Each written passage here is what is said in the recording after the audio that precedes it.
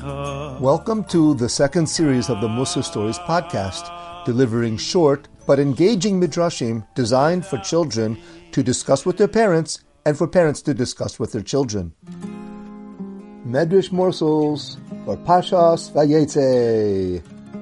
It was well known, Lavan and Rivka were brother and sister.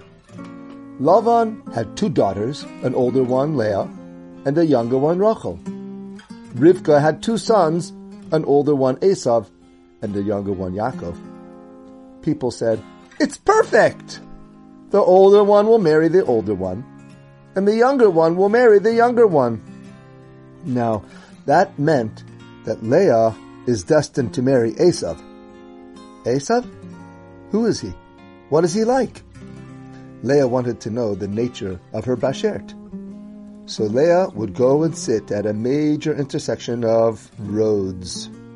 I imagined that there were two major highways, one going from east to west, that's from China and Persia, all the way to Eretz Yisrael, and another road going from north to south, like from Asia down to Arabia. Well, a lot of people traveled on those roads, and they made right and left turns at the crossroads.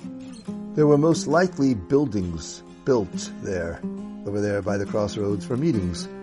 Buildings to sell food and to take care of the camels and donkeys. And there were probably hotels there to stay overnight. Well, Leah sat at the hotel restaurant meeting people traveling from Eretz Yisrael. Do you know a man Esav? Esav ben Yitzchak? Have you heard about a guy, Esav? What's he like? Is he nice? Is Esav a good man? Give me examples of the things he does good. This is how Leah would ask people. You see, Leah was a very, very good person and wanted someone similar to her to marry her. Unfortunately, she didn't get any good reports. As soon as a person who knew Esav would hear his name, he would make a big frown and say, "Oi, no! He's such a bad man! He robbed me on one of my travels!" Esav? That murderer! He killed my father! Curse that man! Some people told over, "He's so violent! He even looks violent! All red-skinned and hairy, like a fur coat!" They would say, "Leah, just know he has tried out every action that Hashem hates.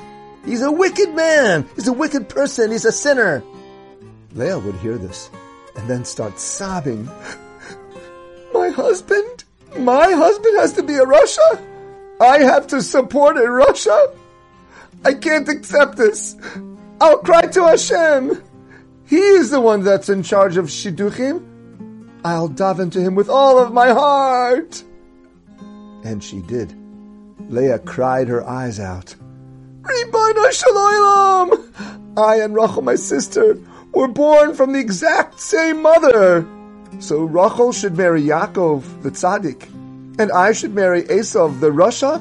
I should have to support a Russia?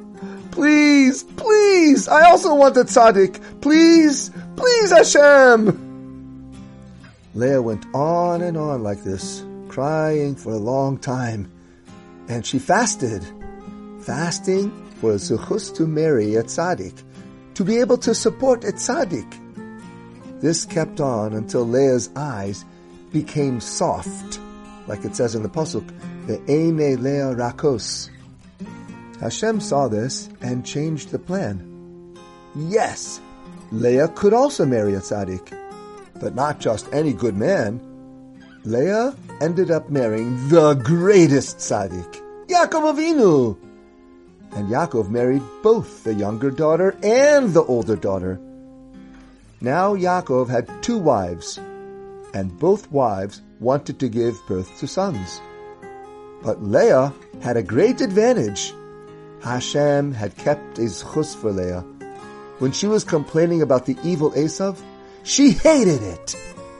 And it says in the pasuk, "Vayar Hashem ki sanua Leah," that Hashem saw that Leah was hated. Yaakov didn't hate Leah. Chas v'shalom. What does it mean? That Leah hated Esav's behavior. That's what Hashem saw. This was a zechus for Leah to have children first. We can learn from this that when we hate supporting evil governments, we might have to pay taxes, but we don't have to like it. This will be a zechus for us in the Golus. And this is a suffering that cleans Klal Yisrael for the world to come. B'mheira v'yameinu Mashiach should come. For epic Mussar stories and a lot of engaging educational material, visit our website, mussarstories.com.